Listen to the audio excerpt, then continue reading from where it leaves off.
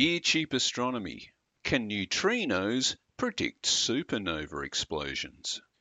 We've previously expressed doubts that the recent unexpected dimming of Betelgeuse suggested it was about to go supernova. We then ended that episode by speculating that if we could observe enough supernovae all the way from pre to post blast, we might then be able to identify some genuine predictive signals of a pending supernova. And so, to the topic of today's episode, supernova neutrinos. Neutrinos are so named because they are neutrally charged and have a very tiny mass, hence the enos. Neutrinos are produced in a range of nuclear reactions for both fission and fusion pathways. For example, most of the neutrinos that come to us here on Earth are from the fusion reactions of the Sun, and there are also a few man-made ones from our nuclear fission reactors, and also there are a lot from other astronomical sources.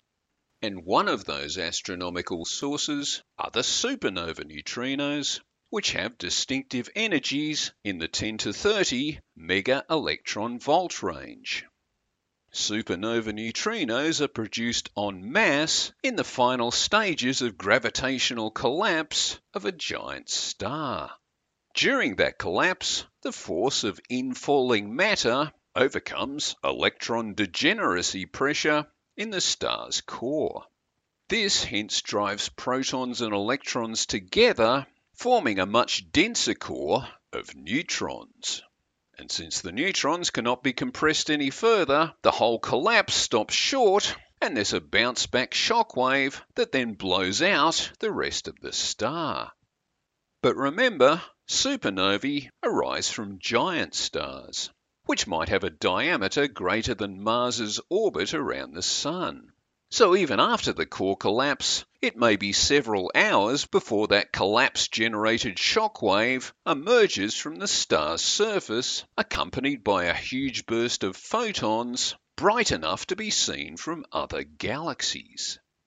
However, the neutrinos that were released at the moment of collapse almost immediately shot out of the star, since they only interact very weakly with other matter. In 1987, supernova SN 1987A exploded in the Large Magellanic Cloud. The optical detection of this event was preceded by a neutrino burst about 18 hours earlier. So even though once they'd left the star, the photons were moving at the speed of light in a vacuum, the earlier departed neutrinos were moving at nearly the speed of light in a vacuum, and so still arrived at Earth first.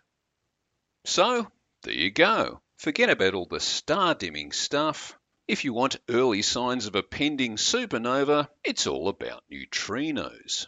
Many of the major neutrino observatories across the world currently participate in SNEWS, the Supernova Early Warning System, which is continuously scanning the skies for supernova heralding bursts of neutrinos.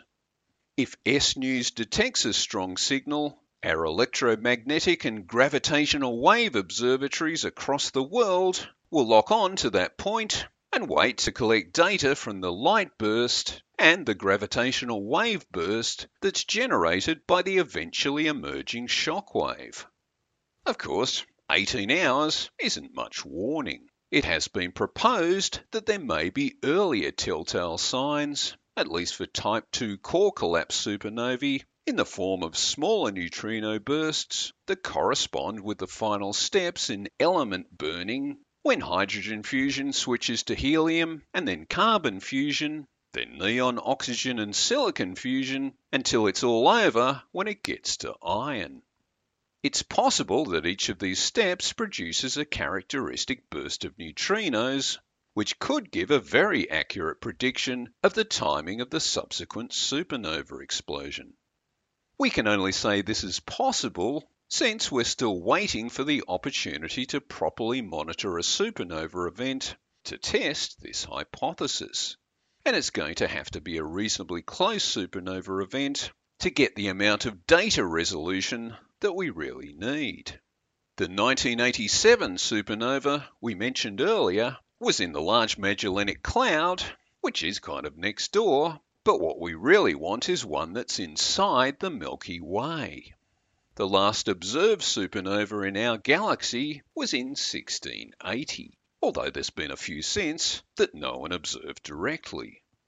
So, right now, everyone's poised and ready, waiting for a star in our galaxy to go kablooey so we can observe it with our multi-messenger array of light, gravitational, and neutrino observatories. But until it happens, all we can do is watch this space.